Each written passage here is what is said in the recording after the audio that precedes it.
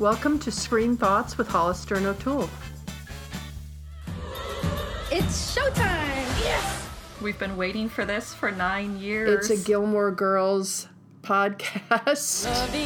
I thought I knew exactly what I wanted, where I was going, but lately, I don't know, things seem hazier. We're happy. Luke and I are happy. I don't know how to do this. I was married for 50 years. Half of me is gone. I'm decluttering my life. Thanks to Melissa Cohn, who sponsors our list of six, hashtag list of six. And we decided this week, because we're looking at the Gilmore Girls, A Year in the Life, we're going to do the best Gilmore Girls scenes to set the stage. So many great scenes over the 7 seasons. I know. So do you want to kick it off? Okay. For my first one, I'm going to choose the Festival of Living Art, where they did those tableaus of famous art pieces. I thought the artistry of that just knocked it out of the park. So you liked the visual of it? I loved the visual. I loved how it really brought the town together. It seemed very Stars Hollow-esque.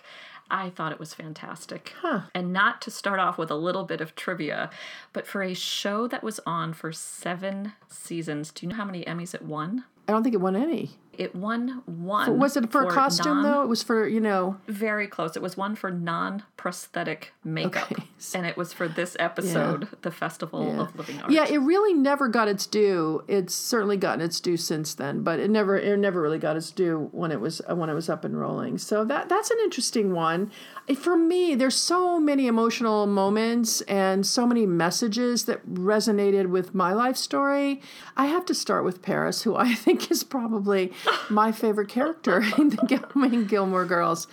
I just love her, and I love her honesty and her bravery in that honesty, and I love all those things about her, but I don't know if you remember this scene, and I can't believe I'm actually going to admit to it being one of my favorites. But so they're at Yale, and Paris comes in drenched from the rain, just clearly drenched, and this girl standing with Rory says, "Is it raining?"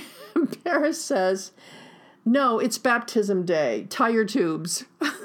Okay, Hollister. I know, but I cannot tell you how many times I saw that scene, and I just laughed because she always said out loud so many times, I've wanted to say things like that. Like, are you seriously going to ask that question? Well, as Lorelai says, she has Michelle and Rory has Paris. There you go. It's her angry friend. Yeah, I love her angry friend. Yes. Oh, you're getting ahead of us. You're already into the year of.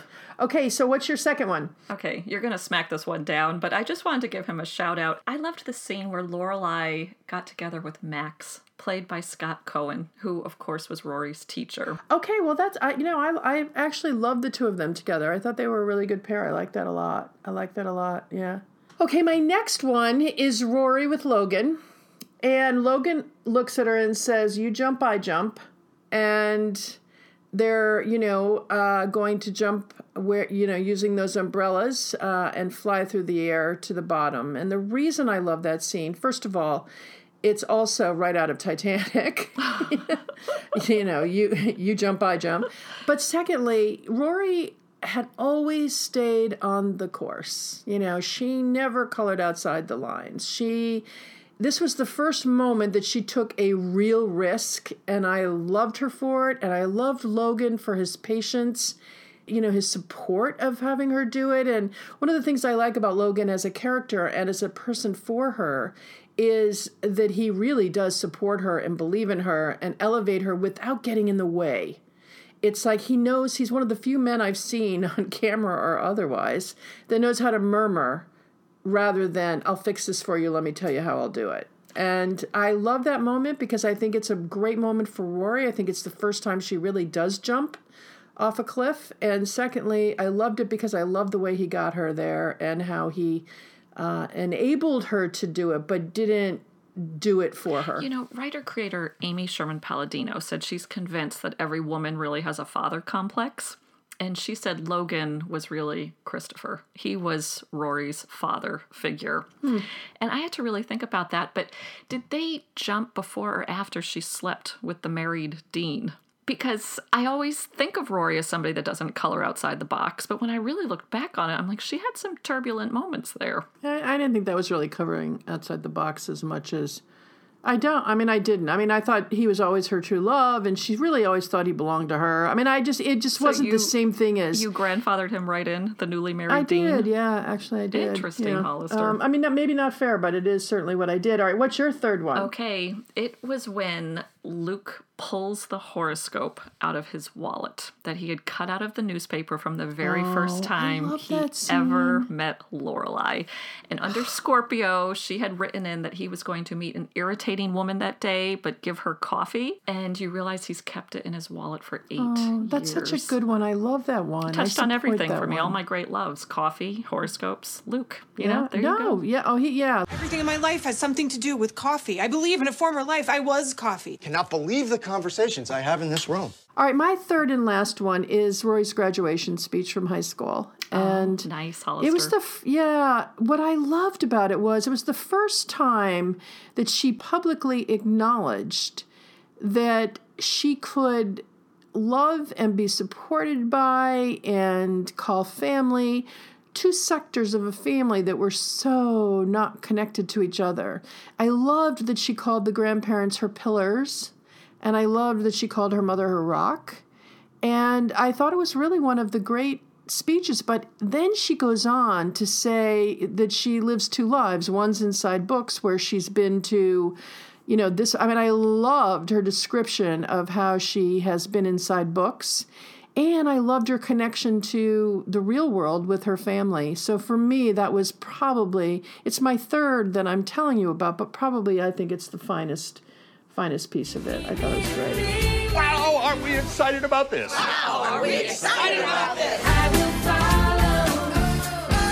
So we wanted to do those before we lead into the year in the life, and it's a number of you on Facebook and otherwise have been watching it and saying that you're watching it along the way. And it's funny, I didn't sit down and watch it all in one vein. Did you? I couldn't take it all at once. 6 hours. I wanted to spread it out because I know me, and 9 years without the Gilmore Girls, I didn't want to just gobble up 6 hours worth and then be left in another void without the Gilmore Girls. So I kind of wanted to pace myself out. Totally understood. But I loved that they named it after the 4 seasons. Winter, spring, summer, and fall as an ode. Well, it's a year in the life, yeah. But it's also an ode to Carole King, who, of course, did You've Got a Friend, made famous by James Taylor, but she had done the theme song, of course, to Gilmore Girls. So I love that they even kept it in that order of her song lyrics. Yeah. Winter, spring, summer, or fall, all you have to do is call, and I'll be there. You've got a friend. When I first started watching it, I was angry. Really? I was like, oh my, when it got to the scene, and there's going to be spoilers here. We're going to have to say it right out of the gate. You can't talk about A Year in the Life without spoiling. Yeah, so if you haven't seen it and you don't want to be told anything, then you should turn us off right now. But when it gets to the scene where she is explaining to Rory how cruel she had been to her mother after the funeral, after Rory had left the funeral, and she went through that scene, I was angry and I was like, oh my God, you have crossed a line. All the terrible things that family had done to each other had never, ever been so cruel. I mean, so beyond the pale.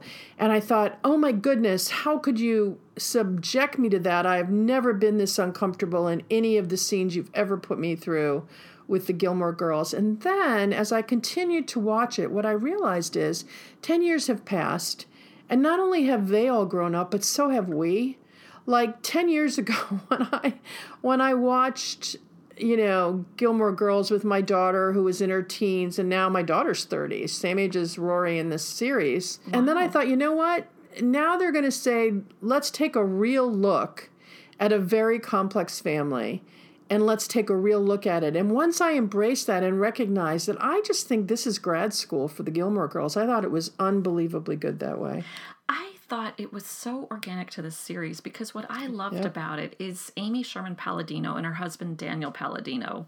They created and wrote for the show for 6 seasons, had the contract dispute, and left after season 6. They were fired. Well, it was written by others, season 7, and then it was canceled. So this reboot gave them a chance to go back, reopen it, and kind of close it the way they'd always intended.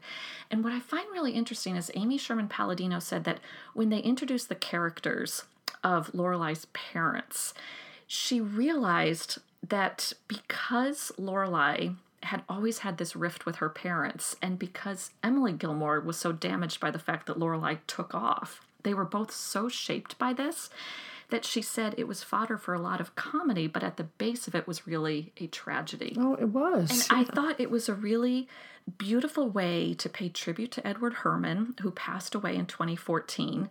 So you start in a moment of grief and mourning, and it was a theme that was always throughout the Gilmore Girls, where Lauren Graham said when she first read the script, she realized that no matter how old you are, when you go to your parents' house, you sometimes behave like a kid. Yeah, that may be, but it was so cruel what she said, and you could see how very devastated her mother was. One of the great strengths of the show is Kelly Bishop's acting. When she calls Lorelai to task, you really do see Lorelai through a different prism. You have nothing but contempt for this family. That is not true. What did we ever do to you that filled you with such contempt? Love you, support you, love Rory, support Rory? I'm not filled with contempt.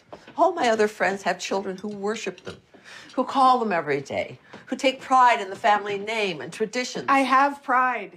Your father was a great man, a pillar of the community, a man amongst men. I know. And you dishonor him today like this in his own house. I didn't mean to dishonor him. Well, what did you mean to do, Lorelai? Break my heart in public? No fun doing it in private anymore? Mom, I know that you are in massive pain. Believe it or not, I'm in pain too. I'm tired and my head is spinning and I haven't eaten in 2 days. You not eaten, please? Yes, me. I'm surprised you didn't have a pizza delivered during Ave Maria. Well, I haven't eaten and I drank my weight in single malt scotch. I screwed up. I made a mistake. That was not a mistake. That was premeditated. How could it have been premeditated if I didn't know it was coming? You never do anything unless it's exactly what you want to do. You never have. You blow through life like a natural disaster, knocking down everything and everyone in your path. I wonder if Luke knew what he was getting into with you. Don't. Did you ever even ask him what he wanted? Where he wanted to live, if he wanted children? I'm sure none of that mattered to Lorelai Gilmore. Nothing ever matters to her except what she wants, what she feels. And God help you, if she thinks you've wronged her, she will hold on to that grudge forever, just waiting for the moment to get back at you. I made a mistake, a goddamn mistake. You've never let me make a mistake ever. Not once in my life, which is how we always find ourselves here. Where? Standing in the middle of this room, yelling at each other like idiots. How dare you call me an idiot? I just lost my husband. I just lost my father. And you couldn't care less. That's horrible. You're horrible. Get out. First the help, then me. Seems about right. Go home. Go back to your beloved town with its carnies and misfits and tell them how your intolerable mother yelled at you at your father's funeral. And they can all console you and tell you what a witch I am and how perfect you are. Full freaking circle. I really think it added a powerful level to the storytelling. That was my point, is that it was so much more bold than they've ever gone before. It was at that point in time when I had to embrace the fact that we were going to go a little deeper than we've ever been. And the clipped, wonderful dialogue and everything else, there was going to be a lot of rumblings underneath. But even at the opening scenes when they, when Rory comes back and they go home and Luke is there and he's making all this stuff for dinner, and they really were rude. I am not making tater tots. Why not? We need sustenance. You're eating tacos. They're organic. And I saw you grab those mini donuts, put them down right now. I mean, I know that feeling when you've made you've spent a couple of hours making a really big dinner and people come in and they're eating, and there was a rudeness to them toward him, and then they run into the room and shut the door. And I have been told over the years that one of the things some people haven't liked about the Gilmore Girls is they are very self-involved, very much self-centered in, her expectation that even when a store is closed, it should open up because she needs coffee. Or, there is a very, very, very narcissistic approach to both the two Gilmore Girls. And to me, that opening scene so screamed it, and even their disregard and their, of her boyfriend, whose name I can't remember because they never even tried to remember it. Paul. It was a very funny bit either throughout. Way. Yeah, I mean, there's by the way, there's a piece of that isn't funny, that's very unkind, and it's here's this guy who shows up who's done all these things for these people who can't even remember his name, and they think that's sort of cute and funny. It's not, So the beginning of it, I had a hard time with. And yet they all keep telling Rory to break up with him. It's not like they're out to torture the guy. Well, either way, none of them were very nice about the fact that he had gone to some great lengths to support conversations he'd had with them in the past. I mean, they couldn't even be bothered to remember them. But my point is, when it starts off, that first 15 minutes to a half an hour, I am like, oh my God, who are these people who I don't really like them anymore? And then it settled in to a rhythm that was a new rhythm, different from the series rhythm, but a new rhythm.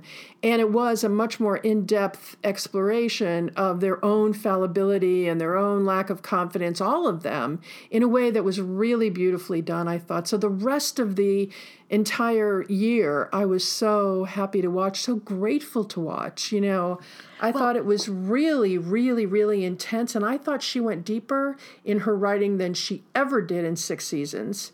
And I thought that she was much more vulnerable in her writing as well, unbelievably so. I totally see your points, but the very, very first scene, I thought it was a beautiful way to reopen the series, where it's Lorelai alone on the gazebo in the center of town with Coffee, her true love. And then Rory joins her, which I think is the appropriate next character to introduce. They start their banter back and forth, and then they go, woo, winded. We haven't done that in a while. It was such a funny little ode to the I didn't have any problem with that part. Thing. I told you. It started when they got to the house. And I totally see your point. It's kind of like when people point out that Sarah Jessica Parker's character, Carrie in Sex and the City, is actually at heart self-involved. And I totally see it. But I think the dynamic had shifted too, where you realize now Luke and Lorelai are living together. So whereas before you would have seen him in his diner, you realize now he is making food for them in her kitchen. And it's one of these things that always did run through the Gilmore Girls, is that she always put Rory first ahead of everything else. And it is hard for Luke to find his way in there. Right. I just thought they were rude. I thought all of them were rude. You see the pluses and minuses of it, Yeah. But I think it was very true to the series. Visually, it was like somewhere between a movie and a stage play. So Netflix did an amazing job. It didn't feel like a TV show that got rebooted. I watched with my sister, who had never watched the series when it was on. So she had never seen the Gilmore Girls, and she thoroughly enjoyed it, which I think says a lot for doing something like this, that it stands on I think its you could own. absolutely pick it up having not seen it and enjoyed it too. I'm feeling very lost these days. I have no job. I have no credit. I have no underwear. What? Could have been a contender. You're still a contender. Watching Rory's journey of certainty. And again, she did change her mind. She was going to go to Harvard her whole life and then changed and went to Yale. But she'd always been on the straight and true. And to watch her sort of wandering around at the age of 30 trying to find her way, I thought was unbelievably beautiful. And then when she has this incredible encounter with Jess and he says to her, well, why don't you write about you and your mother? And I thought, I've seen this. And you know where I saw it? In Little Women. When Gabriel Byrne in the 94 remake of Little Women, who plays Professor Baird, tells Jo Marsh, it's clear he doesn't like what she's been writing, and he says to her, you have to write about your family. I mean, it's the exact same scene, from Little Women with Winona Ryder. And then I thought, oh my gosh, if you look at Rory in this particular portion of the series, she's very Jo Marshish.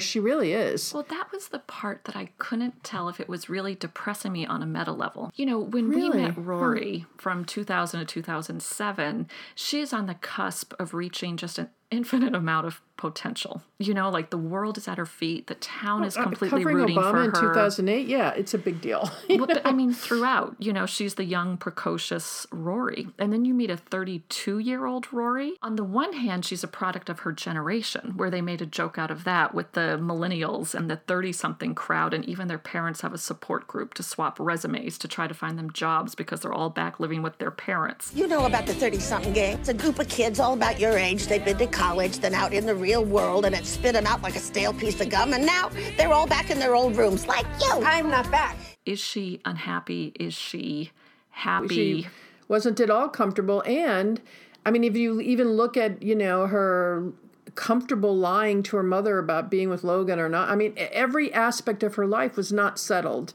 whereas a lot of the people around her were settled. You know, her encounter with Dean and how settled he is and seemingly happy, and you know, Paris, totally in Paris land. I mean, if you look at her peers that she grew up with, who were all struggling when she seemed to be on the right path, now all of a sudden this is role reversal in A Year in the Life, where they all are on the path that they were struggling with earlier, and now she's sort of not as comfortable. It was a very interesting dynamic. A little untethered. I mean, they call her a vagabond, they call her a wayfarer, but I don't know that the others were happy. Paris is quoting Stalin when they go back to do the alumni lecture, so I can't say Paris will ever be happy. She's the one still bickering with her ex-husband and divorced, and the nannies are all quitting because it's the vertical Armageddon, their 5-story home. They were settled in their lives.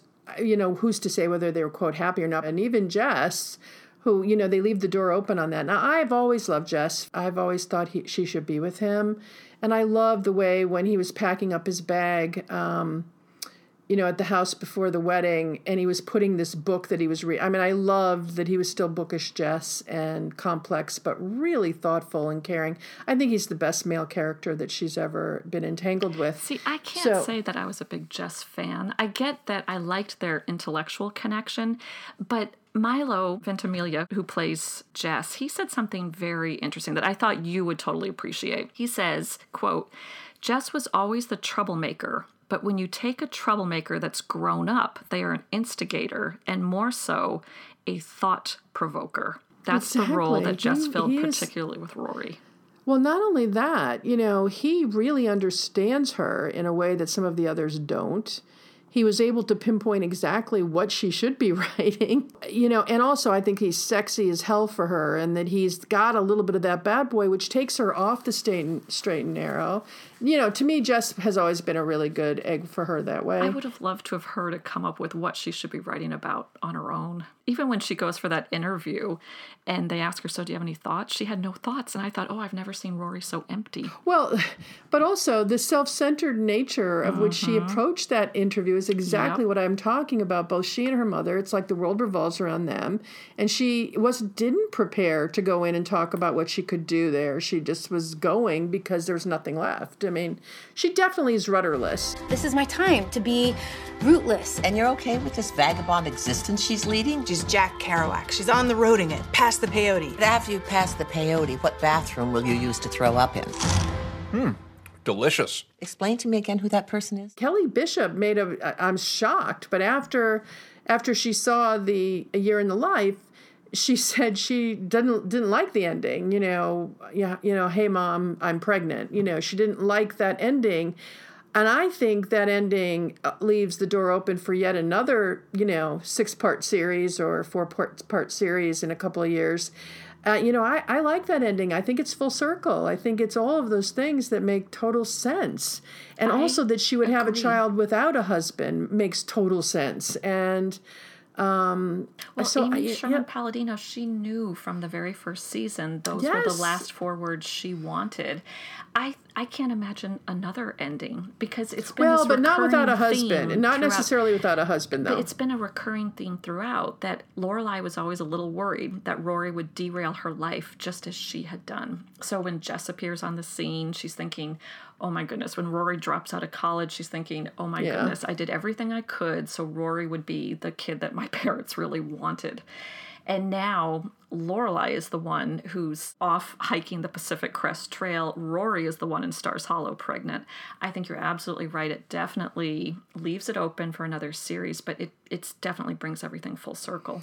And then I also loved, and in fact, I could weep, that her mother in the end rejected the life that Laura Lee all along rejected and went out to live a totally different kind of life, much more like Laura Lee's in terms on Nantucket. I mean, there was something very rich and very poignant about that I thought was beautiful. I think Kelly Bishop is an amazing actress. Best. And I think her story arc was the best because three I agree. Of the entire Masterline, Kelly Bishop, Lauren Graham, Alexis Bledel, it was all about self-fulfillment. But she really did carve out a happy, happy space for herself where she's sitting in that beautiful home looking out on the water. And every argument she had with Lorelai, I really saw it from, not necessarily from her point of view, but her point of view was very well represented. I couldn't agree more. Only one allowed Absolutely. to have friends? And when she has that moment at the DAR when she tells them all off, I thought, you go, girl. And she kept the lemon cookie. You're not getting in, honey. That is not true. You were never going to get in. Serena, you are wife number 4. Now, sometimes, if the man is very old, that's a good position to be in, because he'll probably be too exhausted to try and find wife number 5. And maybe you can wait him out, like Barbara Sinatra. She just waited him out. And I loved it when the woman shoves the napkin down her way. Now, yes, interestingly crumbs. enough, did you notice that that the writers, she and her husband, they didn't write together. They each wrote 2 segments. She bookended it, so she got the first and the last of the 4 and I seasons. think she's better. And I he think she took did the better. second and Yeah, the third. yeah. I would love to know more about their process because I know Amy Sherman Palladino has always said to turn out a really strong series, the writer and the director has to be the same person, which you hear so many times from the writer-directors we love. Mm-hmm. And she said she would love to do a sitcom, but nowadays there's 20 writers in a room. And she said with 20 writers in a room, you can't have that clear voice. But I would love to know, did she write an episode and then just leave it to her husband to continue and then he handed it back, or did they kind of have the structure banged out? That'd be a great question. Yeah.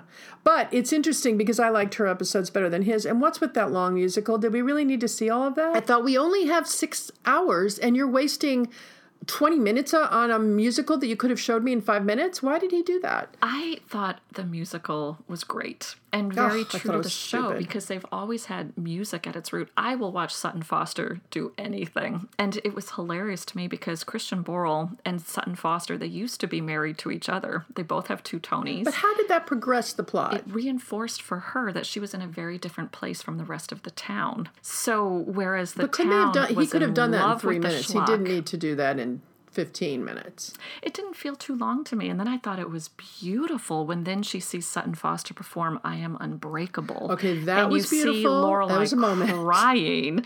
And then the rest of the town's like, oh, that was schlocky. I think everyone cried. Anybody who didn't cry, write to us and we'll make sure that we send you some sort of something to help you along with your inner turmoil, because that was that was probably the most poignant scene in the entire 6 hours. It was beautiful. Absolutely and yet there were beautiful. some very funny moments where Carole King says, well, I wrote a song, and she stands up and starts playing I Feel the Earth Move Under My Feet, and Taylor's like, no, that's not catchy. Oh yeah, I loved it. That, humor. Such quirky characters on this show, and they all came back. I mean, from Kirk to Gypsy to the guy from Sonic Youth, Sebastian Bach, who was in Lane and Zach's band.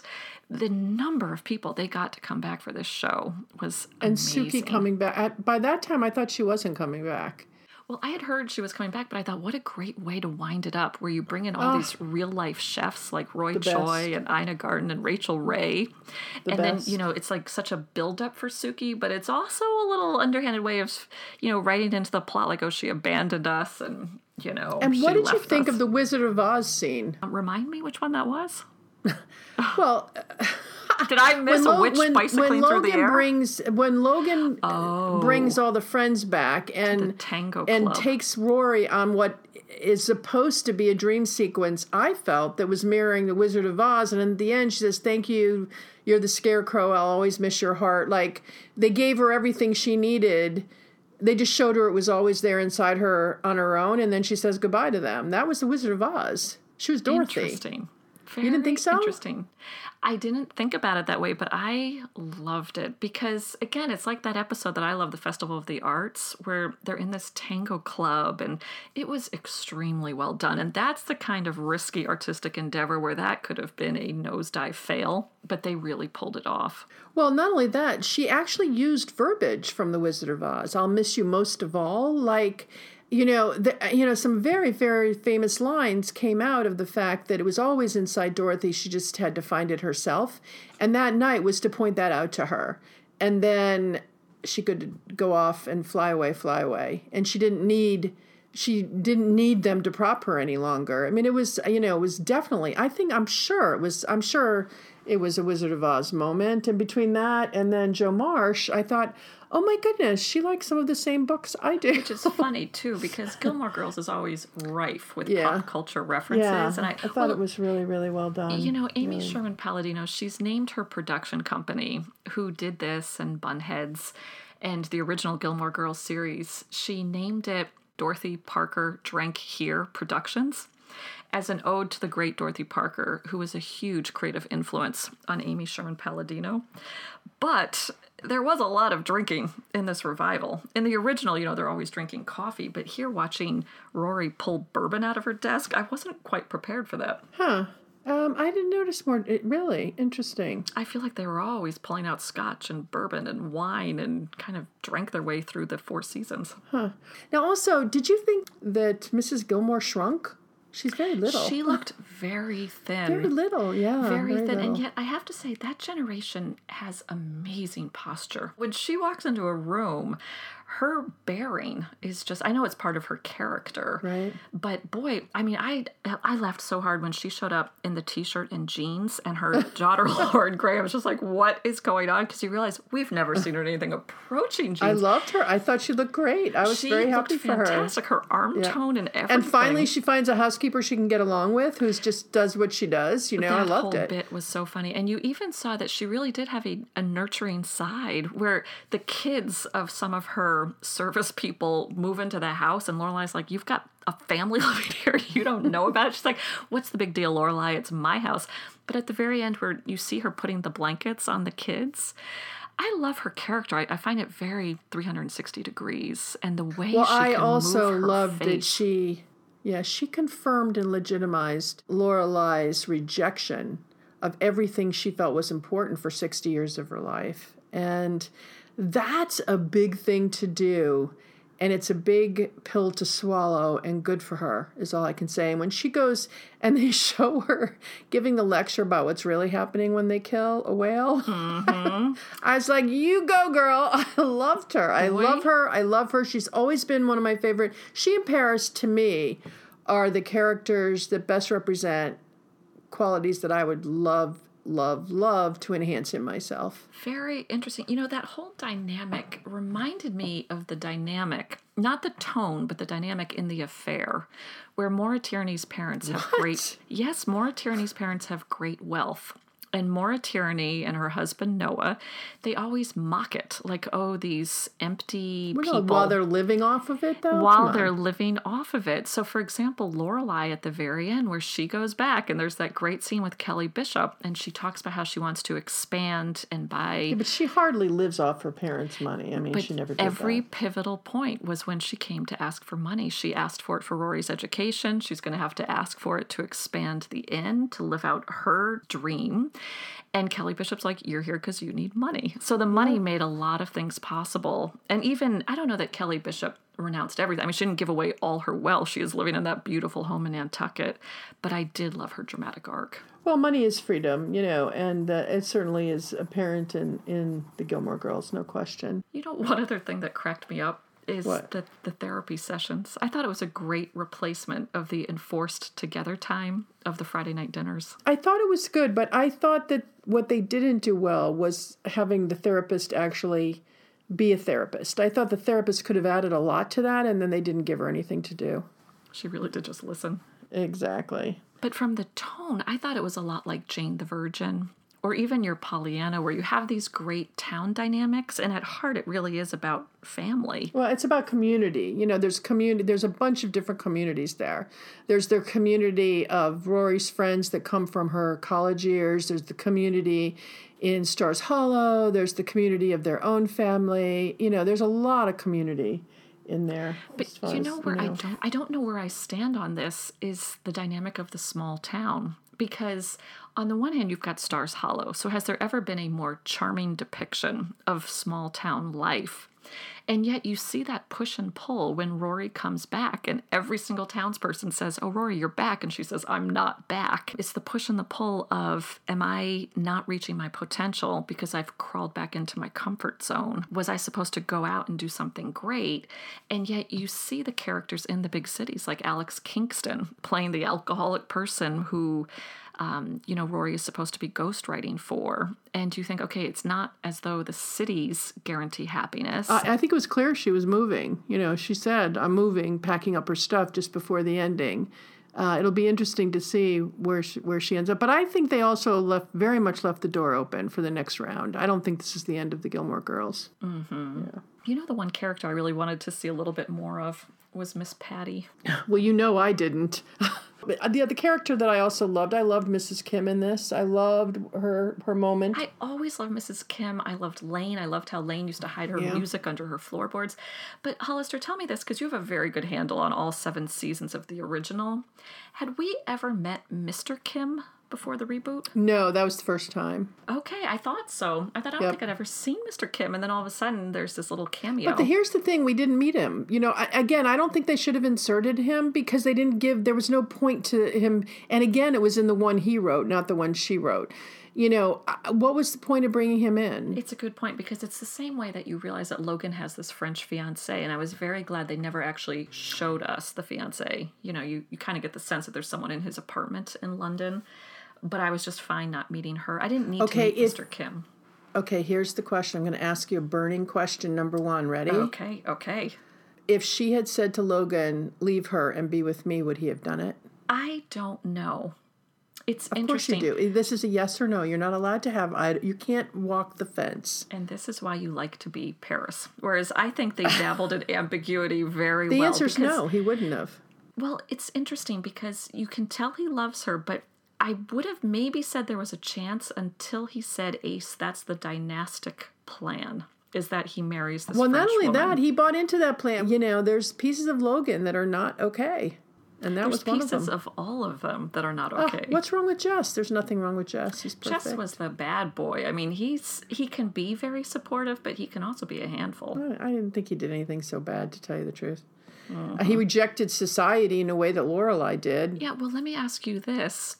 If you had been Lauren Graham and your daughter said she was going to write a book, what would your reaction be? You go, girl. Why? Wouldn't you? I don't know. Rory writing the book, it goes to show just how intertwined their lives are. So from this theme song about you lead and I will follow,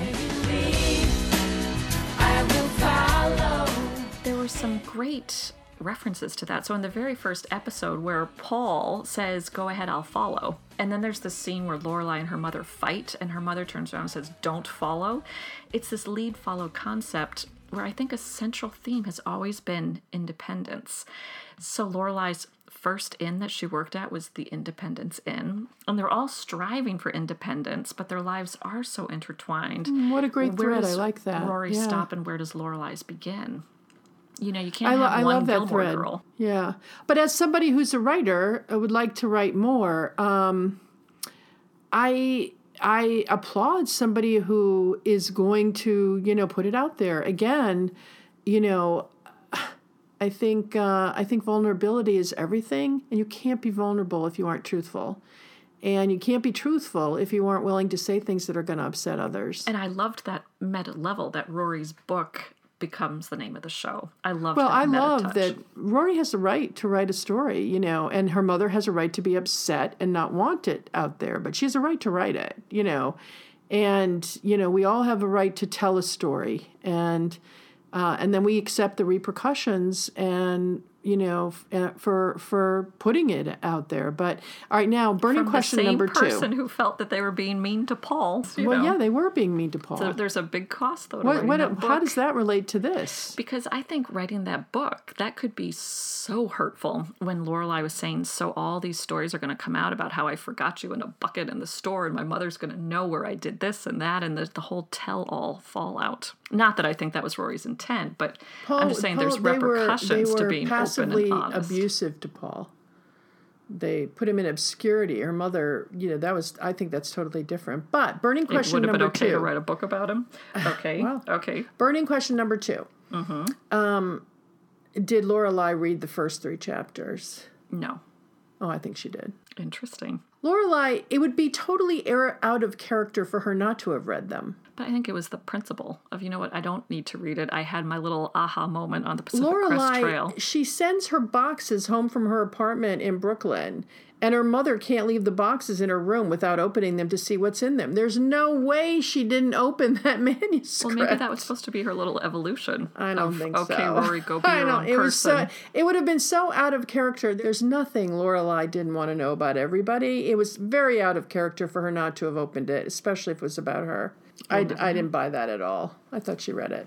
Throughout the series, and even in this reboot, Gilmore Girls has always had so many amazing cameos and guest stars and characters. And, when you think about the original series where they got Norman Mailer and Madeleine Albright and Christiane Amanpour, and here there were some fabulous cameos like Lauren Graham's real-life boyfriend, Peter Krause, from The Catch. He played the park ranger. And, the Broadway stars that they got to be in this. For example, the woman from the DAR interview, she's a Broadway star. I think it's a tribute to the show that it attracts such talent where they will all say yes and sign on. Well, I don't know how much money they were given, but I think it's also people want to act in good things that are well written. So I don't think anybody did anybody a favor by being in this show. And I think everybody was well paid. And so it wasn't surprising to me that they were able to get cameos like that. I think most shows can get them. They just sometimes choose to and sometimes don't. But more and more often, shows are choosing to do so. Even from a Secretary of State. Yeah, absolutely. Yeah, more and more often now you're seeing people coming on shows and doing little bits and turns. Back then, between 2000 and 2007, and their use of musicians, I think it really was groundbreaking. Yeah, well, whether it was as a TV show, whether it was groundbreaking, if you look at what was on against it at the time, it was definitely different. Yep, because it was Survivor, it was Friends. Well, and totally really women protagonists and women's stories and very much leaning toward a women's, POV. Definitely was. I have 2 trivia questions for you. Okay, here's the first. The pressure.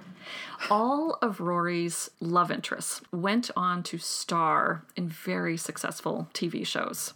Can you name them? And can you name which boyfriend has been in the highest number of episodes on a hit show?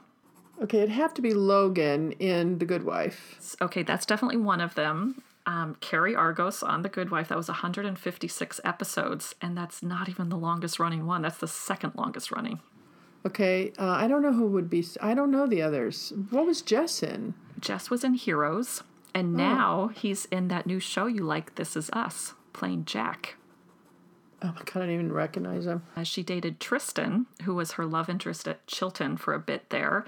Chad Michael Murray, he went on to star in One Tree Hill for 131 episodes. Yeah, never saw it. Okay, but this is it's an amazing fact to me.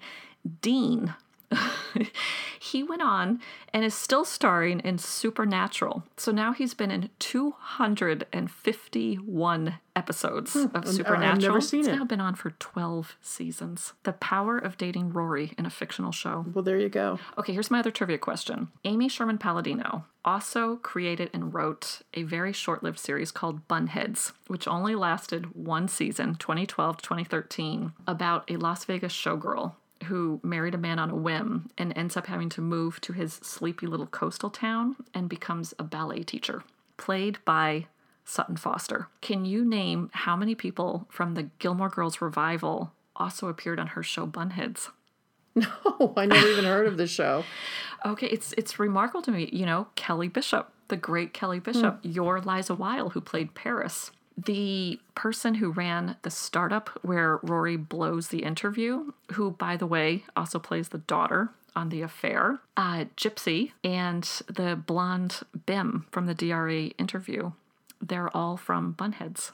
I think that's interesting, but I never saw any of those shows, so I'm not quite sure what that means, Well, I think when these people find people they like to work with, they just constantly call them well, back. I think that look, certainly Aaron Sorkin did Shonda that. Rhimes. Yeah, exactly. I mean, and Shonda Rhimes, this is not unusual, I think. And if you go to what Shonda Rhimes has stated, that you really have to find a group of people that know how to play as a team, or the set is a mess. And so once you know somebody does play team player, you're not going to go outside the box if you don't have to, because you don't want to take that risk. Which is why it's not surprising me they all came back for Amy Sherman Palladino. Yeah. And all of them certainly, I think, recognized what the show did for them, and they knew it was going to get a ton of publicity, which it is. You think about how busy a lot of these actors are. Just to schedule this is kind of a feat, because Sutton Foster was starring on Broadway and in between seasons of Younger. And it's incredible to me to think about how many people were on Gilmore Girls and then went on to become famous, like John Hamm. A lot of very interesting cameos when you go back and watch. Yeah, exactly. I live for moments like these. There were two scenes that really made me cry. Really? What were they? They were back to back. One was Lorelai's call to her mother from the Pacific Crest Rim. That was a great moment, yeah. And then they cut to Luke in the kitchen talking to the dog, where he's making him a steak. And he looks at the dog who's begging, and he goes, "Look, I won't blow on the steak so you get it sooner. I only do that for Lorelai." And then Lorelai comes in, and there's that scene between Luke and Lorelai in the kitchen. He thinks she's breaking up with him, and she proposes. And he says to her, the only way out is in a body bag. And she says, now we don't have to write our vows. I thought it was so moving and so funny. Very Gilmore Girl-esque. Did you have a favorite line? Oh, no. I probably would have the second time I watched it, but not the first time, no. Do you? A line that made me laugh out loud was when Rory is at the Stars Hollow Gazette, and there's that woman who Rory says, would you answer the phone? And she goes, look, I'm filing this piece of paper. And Rory says... I know what you're going to say. Yes. I don't mean to imply that you've been filing that piece of paper for a long time, but when you started, Nora Ephron still felt good about her neck. I know, that was a great line. I burst out laughing. Yeah. Well, also, you're a huge Nora Ephron fan. Well, in your honor, one of the lines that cracked me up the most was Kirk talking about his Uber ratings. That woman said, we're going to bring that up again? Okay, yes. I'm done with that. We're not. You've got it in my We're not head talking now. about that. I love that you could call his mother to give the rating. I loved the magical touches of even that scene at the end with the wedding in the gazebo. I found it a very romantic show at its heart. I think probably because it took so long for Luke and Lorelai to get together. Interesting. A lot of writers nowadays, I think it's an important lesson. If they don't rush the romance plots, I think you'd probably have a more dedicated following. I agree. And even the exuberant ending with Luke driving the Gilmore Girls and they pop their heads out of the top of his truck. Yeah. And the fact that it was 3 rather than 2. I like that. I like that about it. And to show that the Gilmore Girls really are a package deal. You can't have one without the other. Nor does he seem to want to, which was sort of nice. Okay, I do want to end with a plea. A number of news outlets and on social media, there was a big thing on Twitter that people started watching and it was boring, and so they stopped. And I can understand why you thought the first part was boring and not as well written as you didn't go right back into it the way we were comfortable.